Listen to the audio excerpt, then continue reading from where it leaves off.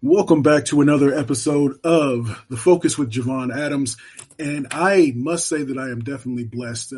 Last week's conversation, or the last conversation that I had with Pastor B. Alexander Wright. And then, of course, before that, had my radio partner, Ed Smith, on. And so this gentleman, I consider him to be a brother and a friend as well, but he is very well accomplished. He is Hans Schatz. He is the CEO and president of Colt Artisan Beverage Company. And so what I want to talk to you today about is vision and kind of culture setting. But how are you today, Hans? How are you doing, man? I am good. Thank you. It was a very gracious introduction. And I'm not sure I stack up to those list of names that you rattled off there, but we'll see what we get accomplished today. But I'm great. Thank you. I'm very, very honored. And I've also see you as a brother. And, we just in a few short years we've known each other, we've been through some stuff. So, yes, and that's yes, important indeed. because you learn about people and you build relationships. Everybody's great when things are good, right? Yes. Yes. And it's trying to navigate through those tough times. Now so Colt Artisan Beverage Company, I'll let you kind of explain kind of what the company is, but you've been in this industry, this segment, this vertical in the food service kind of industry for over 30 years. And you've been with Colt in your role for almost 7 years. So it's Right. a little over 6 years, 6.5 years Yep. or so. Yep. But can you, before we get into some of the things that I want to touch on today, talk about what Colt Artisan Beverage Company is? So it's a great company. I got involved through a industry project with some people out of Australia. I'll leave that story for another time. And I grew up in the food business, just like you stated. Lived all over the country for it. Got moved a bunch of times. Worked for a big multi-billion-dollar company. Ended up being one of the corporate guys running around in private jets and doing all that kind of stuff. And 5,000 employees. And it was great. It was a great learning place, but I wanted to do something a little more intimate where I can get my hands into it. And I had an opportunity with a family that owns Coffee Reserve, a parent company. We added a DBA with Colt Artisan Beverage about 5-6 years ago and met them through another startup that I was involved with. And they were one of the chief investors.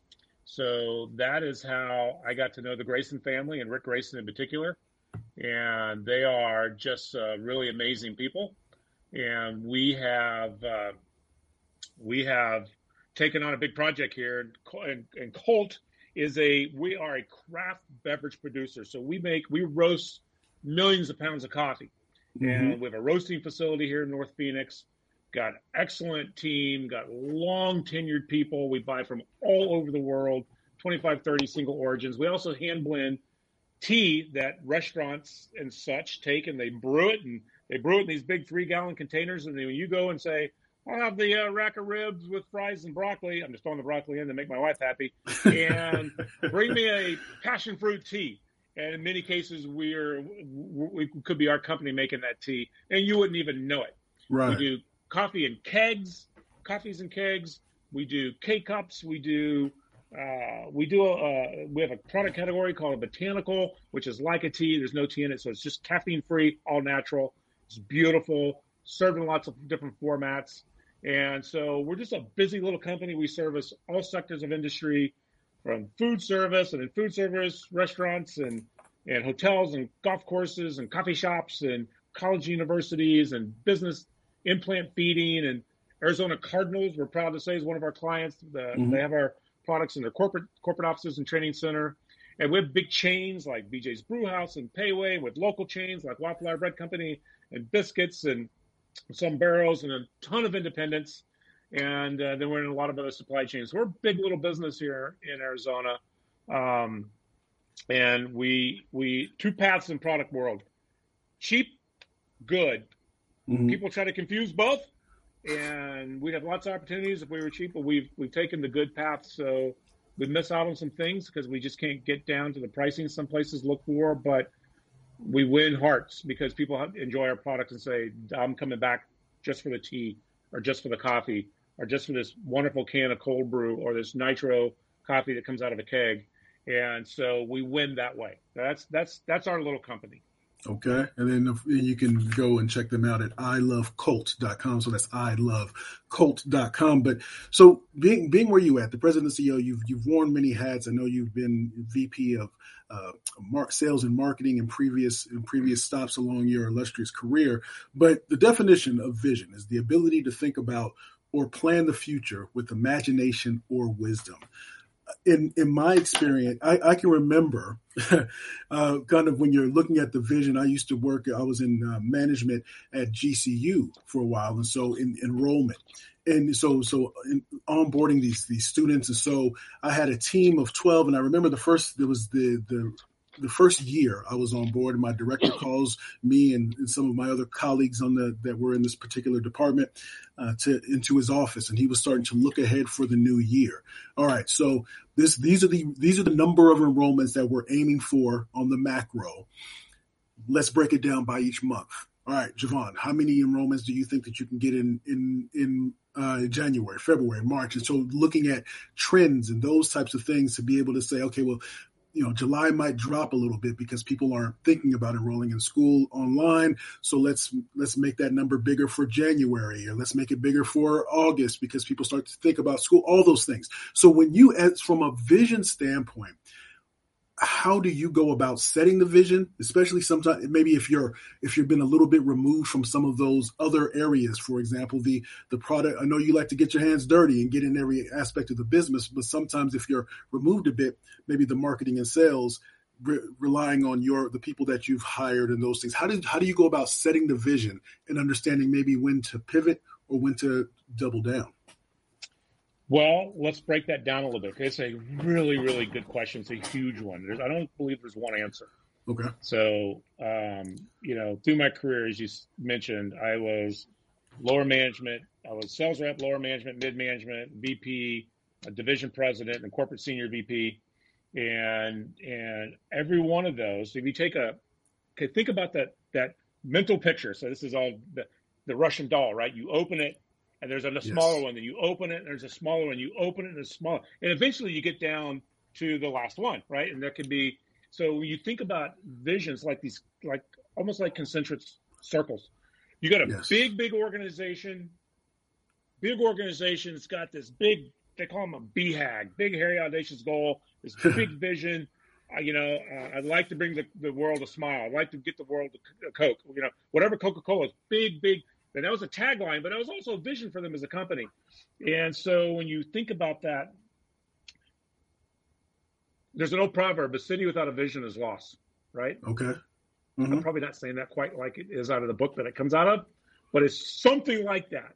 So it's the same for companies. It's actually the same for people.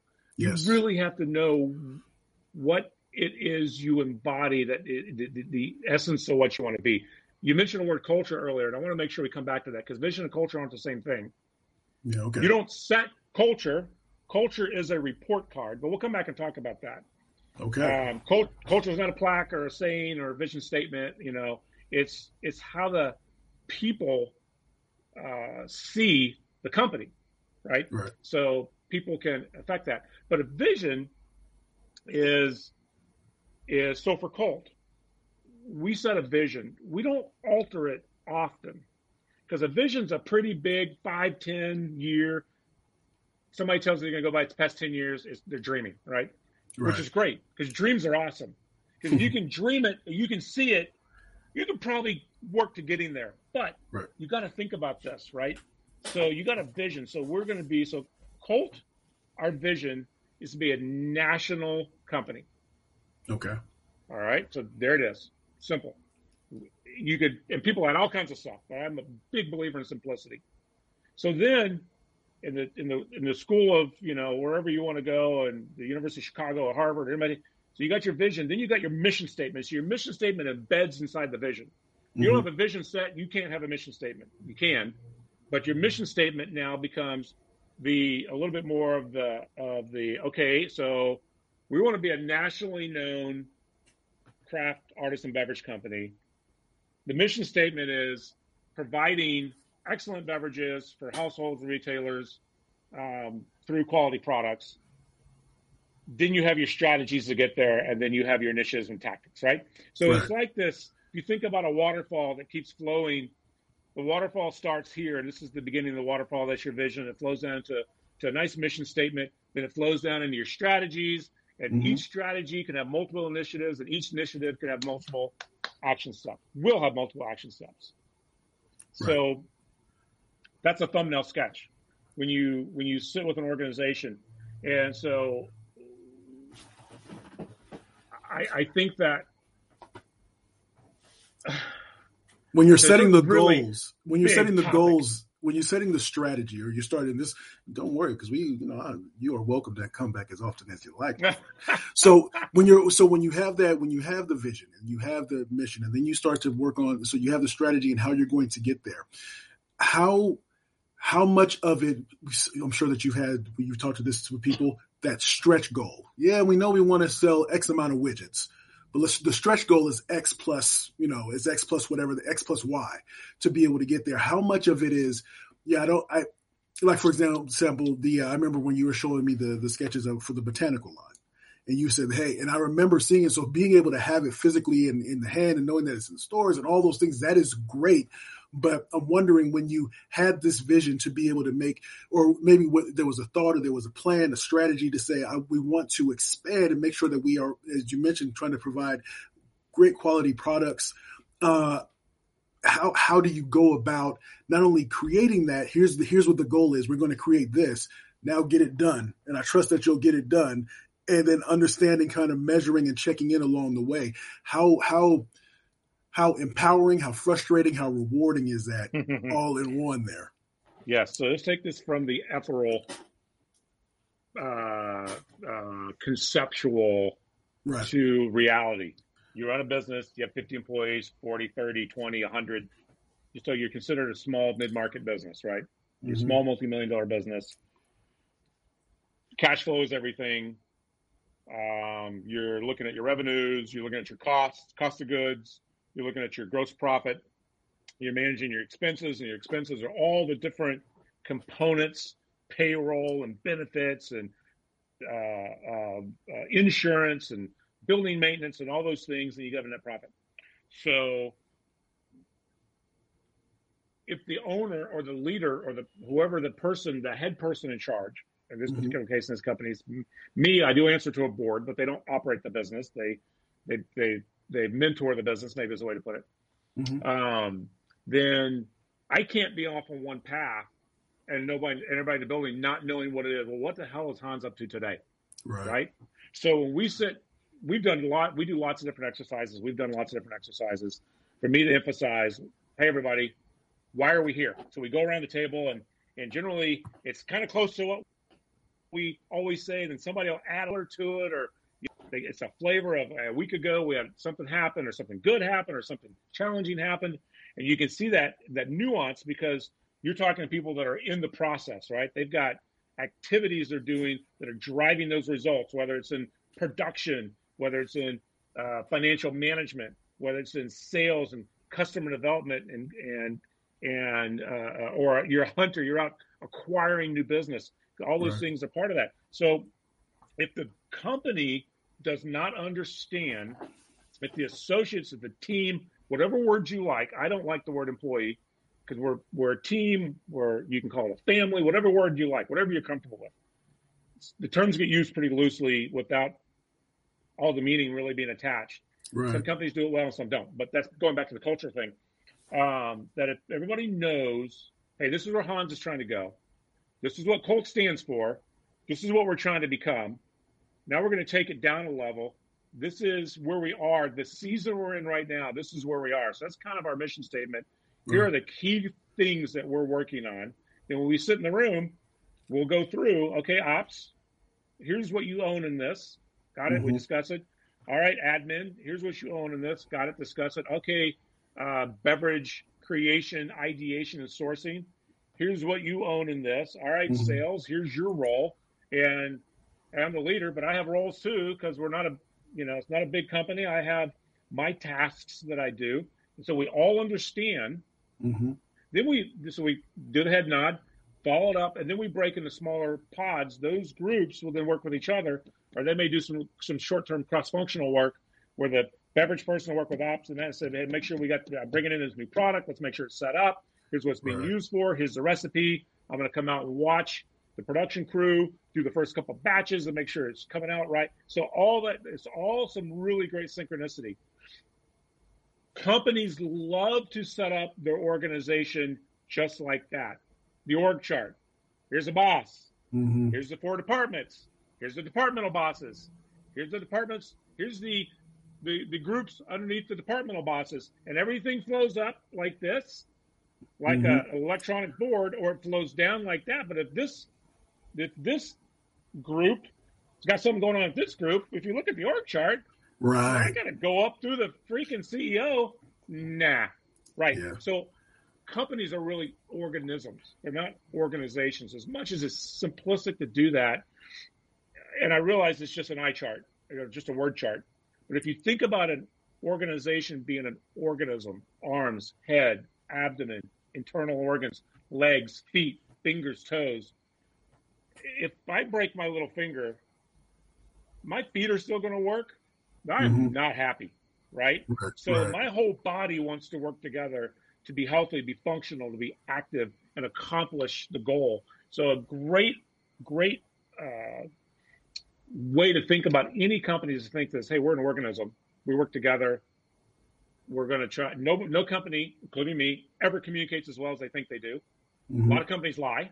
True. They put out these fancy vision statements and mission plans, but they never live up to them. They don't even try, or they try in a way that's not sincere, right? It's not authentic. And the people who do the work, they know what's going on in America right now in the workplace. What do they call it? The Great Resignation. Why? Why is that happening? Why are people leaving their jobs? People they're not satisfied with the organization. They're not being fulfilled, or they feel that they are, maybe they were told one thing as they were onboarding, and then once you're inside and you experience the inner workings, it's something totally different. Right. Or maybe they just, needed a job. So I took this job and I don't really like the job. As soon as I get another job. But let's think about less transient workforce and more people like you and I, that we want a satisfying, fulfilling career where we feel like we can contribute and we get rewarded for our efforts. People listen to us. We don't get treated like we're some kind of knucklehead, and that we can raise our hand and we can speak freely. And companies are terrified to have that kind of atmosphere, which goes back to your word about culture. Yes. Well, let's talk about that. So let's bring that into the conversation so that we can take it wherever it goes. So again, I was looking at Investopedia. So as it defined corporate culture anyway, refers to the beliefs and behaviors that determine how a company's employees and management interact and handle outside business. And then, there are always those examples of culture where you think of Google, creative and flexible, Nordstrom, the customer service with Nordstrom. But it's one of those things that's interesting to me, because how we talk about when we began our conversation about, you could tell a person by the good times and the bad times and how they respond. Oftentimes, and I was at one point in time kind of a third-party vendor for the Google program, and so it's interesting how the culture can change a little bit. All these amenities and all these extra things, these snacks and things. Oh, well, you guys aren't performing like you were supposed to. Those snacks go away, or we take it down a notch, or whatever that is. And so the culture starts to change a little bit, or the environment that you behave in. But your definition of culture, and tell me where I'm right or where I'm wrong. No, culture is always an echo, right? I can't get hired by a competitor or another company and go and say, this is now our culture. Our culture is now, we're going to have bagels on Tuesday. We're going to play backgammon on Thursday. We're going to barbecue on Friday. We're going to set our goal. That's not culture. Those are I don't even know what to call them. Those are nothing really. Those are kind things to do. Right. And depending on what it is you're trying to accomplish, what is it you need to do? Most people that work in an organization just want to be treated with respect and have an opportunity to grow. All the other stuff is great, but it's not great if I don't have those first two things. Right. You can't treat me like poo and then give me Oreos and milk and cookies every day at 10:30, right? Because I don't really care. And quite Right. frankly, I'm insulted that you think that I can be bought with milk and Yes. cookies at 10:30, right? Yes. So the culture is an echo. It is a reflection of how the organization, and really comes down to leaders. Yes. Leadership is really important, but so is followership. And a lot of people don't talk about followership because we don't have a good followership culture in certainly in America today. Probably in most of the world, but let's just keep it domestic. And so, because you got to be a good leader, you got to be a good follower too. You got some responsibilities when you join an organization. Say I do, Right. but so there's a great old saying that says, "Hey, you want to change the culture in the company? First thing you do is move all the furniture and paint the walls." Because what do people do? Dude, they change stuff. Something's going on. Right. What's going on? Right. It's all different in here, Right. and it seems silly, but I mean it as a real statement. You want to change your culture, start with something physical, then you have to live it, and your leadership team has to live it, and then you have to lead your people in a way that they know what the vision is, they know where the company's trying to go, and here's another thing companies get really messed up is you really have to define what their roles are and what the relationships are. What is it I'm expected to do, and how does that relate to the people that I work directly and indirectly with? And that's like, again, that gets really messed up, and it's not easy because then you're not trying to confine people, but everybody has core role and core responsibilities, and they're not exactly the same. And again, they get intertwined. Well, your role is blah blah blah, but what are my responsibilities? Well, it's your role. You answer the phone. Great. So can I just answer the phone and make noises, or do I have to be, so, and I'm sorry, I'm being stupid to make no, a point. but it makes me think of this though, because my wife recently started a new journey with a new, she works in healthcare with a new organization. And the previous organization, she'd been there for goodness, well over almost 2 decades. And so she was a director in terms of, so she's making kind of a lateral move, but to what she feels is a better opportunity for her. But the point is is that being a director, and so in the healthcare industry, you would oftentimes, especially with COVID and what we experience and what we're still experiencing, the stresses that were on the nursing staff, and so she didn't know what to do. She would help take on some patients or do things or just roll up her sleeves and get to work. And some of her counterparts, they didn't necessarily do the same things. So some of those on their floors, they might have had a little bit more of an exodus when in comparison to my wife, because the people that were working for her, they felt they believed that she cared for them. Yes, sometimes you got to be stern. Sometimes this is what it is, but how are we going to work through this? And when she announced that she was leaving, there were people that left because that came to her and said, the only reason I stayed was because of you. And I think those things, those actions, putting action behind your words, I think that helps to create a culture, right? It does. So can you care? If you care, can you not have accountability? You can have accountability. You darn right you can. That's right. And if you have accountability, do you have to be a jerk about it? No. Absolutely not. Because you know what? We all have somebody we answer to. And we're mostly, even nonprofits are in business to succeed, grow the revenue. It's like, well, it's not a nonprofit. That's a ridiculous statement. I started nonprofits. I'm involved with nonprofits. They have a different way that they measure their profit metrics, but they all have to be successful. Right. They have to produce a product, whatever that is. And so you are exactly right. And what are the top 2 reasons people leave a company? Because they're not satisfied with, they feel they're not being respected. That's that what I think is number 1. And then maybe because they feel that maybe they're not acknowledged, or maybe they're not felt they're paid what they're worth. But I think in terms of being respected. So I'm gonna agree with you, but I'm gonna sideways my agreement. I'm gonna respect it. They leave because of a bad boss. Maybe a great company. They don't like their boss. They don't get along. They don't feel like they're treated right. Whatever.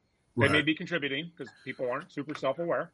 Right. And that's where when you build a relationship, you can have that more guttural, that more real conversation with people but they do. They leave because they don't like their boss, and they just don't see. It could be an unsafe work environment, or they could be getting harassed. Something in that bucket, Right. or they get a great opportunity, and it looks better. That always looks better. Then you get in, you put the shoes and socks on, you're like, oh, it feels similar. But yes, I will tell you that one of the greatest things great leaders do is build a currency of trust. right. That's a big statement. Right. Currency. Now you think about what currency means. What does electrical current do? It runs through and it makes things work. Right. If the current's broken, what happens? It's not working. Things don't turn on. Right? So in a literal sense, you got a currency, you break the currency, we're not talking right now. Right. These lights aren't on. My little fan's aren't on behind me. Blah, blah, blah, blah, blah, all this stuff.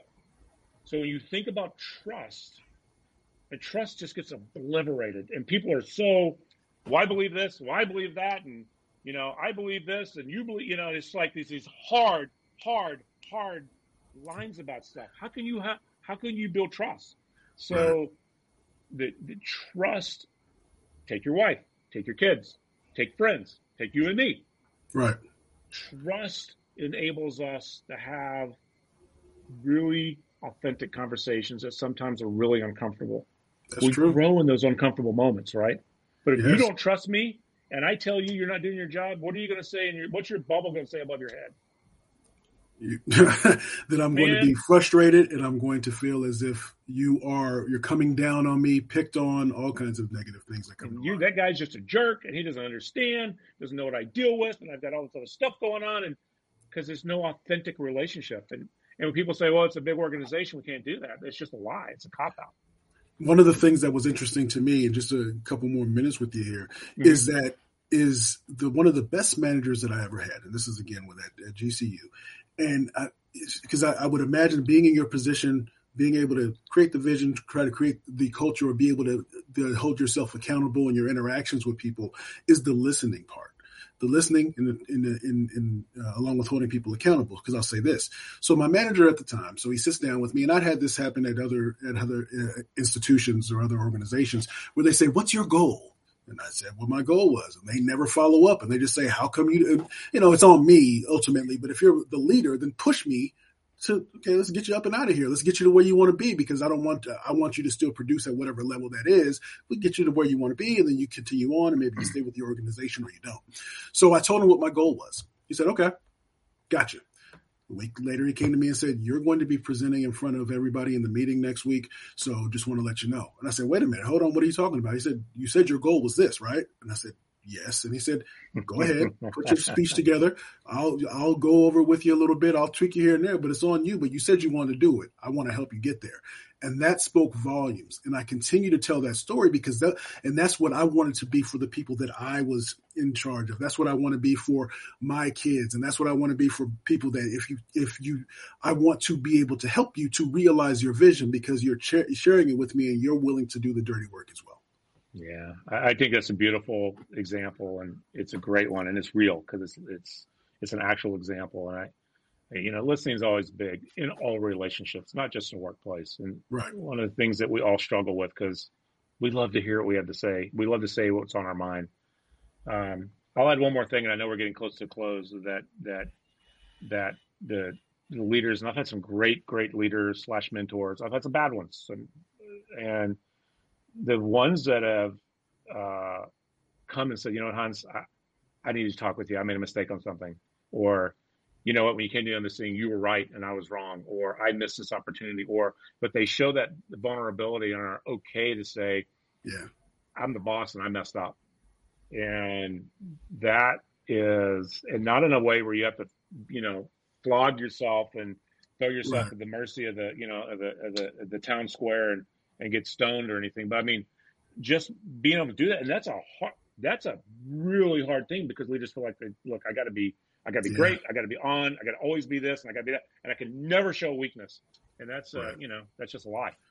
Indeed. Well, I appreciate it. We'll have continued conversation. This is part one of many chapters in terms of these conversations. So again, Hans Schatz, the president and CEO of Colt Artisan Beverage Company. You can go and check out their products and all those things at ilovecolt.com. That's ilovecolt.com. I appreciate you, my friend. It's, the pleasure is all mine, brother. And you know I always have to end things like this. You can. I wouldn't feel right if you didn't.